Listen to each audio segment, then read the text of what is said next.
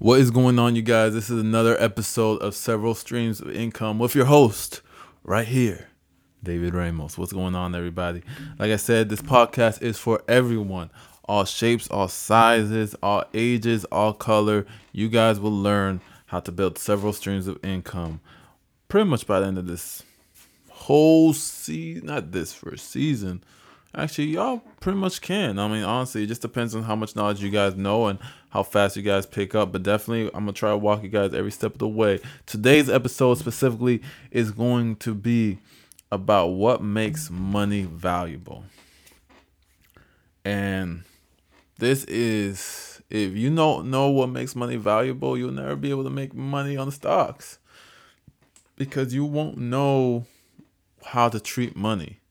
You know what I'm saying? I want you to understand that the stock market isn't just a casino, even though so many times it does look like a casino, especially when we were right. But thinking it is a lot of times will have us treating money and the stock market and equities as if it is one big game, which again, it is not. So when we learn okay, what makes money so valuable? We're able to put our money in things that's going to be even more valuable later. How do we buy low and sell high if we don't know what makes something sell high? If we don't know what makes that money way more valuable or that share or that asset way more valuable than the rest? Let's go into it right now. So what makes money valuable?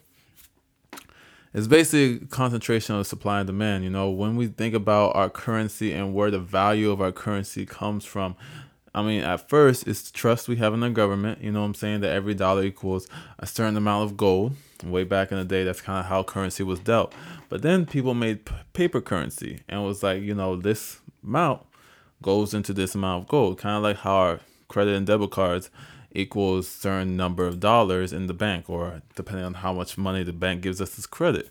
This is kind of how we're able to decipher, okay, how much is this thing worth? You know what I'm saying? A person's debit card, if you know their information, could technically be worth as much as the money they earn in the bank, because it's the same thing as for a dollar is worth that amount of gold. You know what I'm saying? A debit card can go from $1 to millions upon hundreds of millions of dollars into it, you know?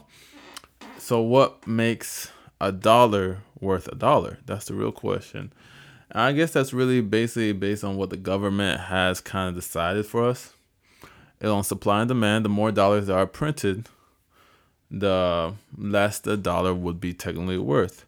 But also the demand. That is something that a lot of people don't talk about. A lot of people just simply look at the Fed and people who print the dollars. But let me ask you guys this. America doesn't just have a strong dollar because we print few dollars. We really don't. We print a lot of dollars. We print a lot of money. You know what I'm saying? Not as much as some of our counterparts throughout the world, but we still print a heck of a lot of money. You know what I'm saying? But the reason that a dollar is worth so much money is because the work that Americans do, the GDP, the stuff that we do behind the scenes. How about the national gross product that we produce? How about the fact that we got Starbucks over here, Apple, Microsoft, so many big companies over here that do their work overseas. And because we live in America, other foreign nations have to trade with a dollar. You know what I'm saying? But because of so much of what we have to offer over here is so valuable, that dollar is worth a lot more. You know what I'm saying? The value of the dollar appreciates. You know what I'm saying? As certain things and certain goods become more sacred, if something in Asia has a high demand, like let's say we're going through right now, at the time of me recording this, a semiconductor chip crisis right now where we don't have enough chips, you know? It's, let's say Asia or China or even Russia emerges as a colossal country for chips, their currency would go increase. Their value of a dollar would increase because we would have to do business with them and they have so much more to offer. You know what I'm saying?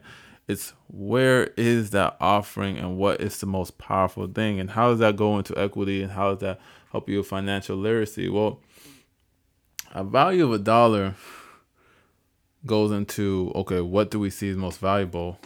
But also the value of a dollar is very powerful because it can buy one of the most powerful assets in the world. And we're going to go over this in later episodes, and that's time. You know what I'm saying? Time is an extremely powerful asset. You know what I'm saying? And we're going to go into that in later episodes. But that's going to be it for today. Make sure y'all tune in tomorrow. Share with a friend.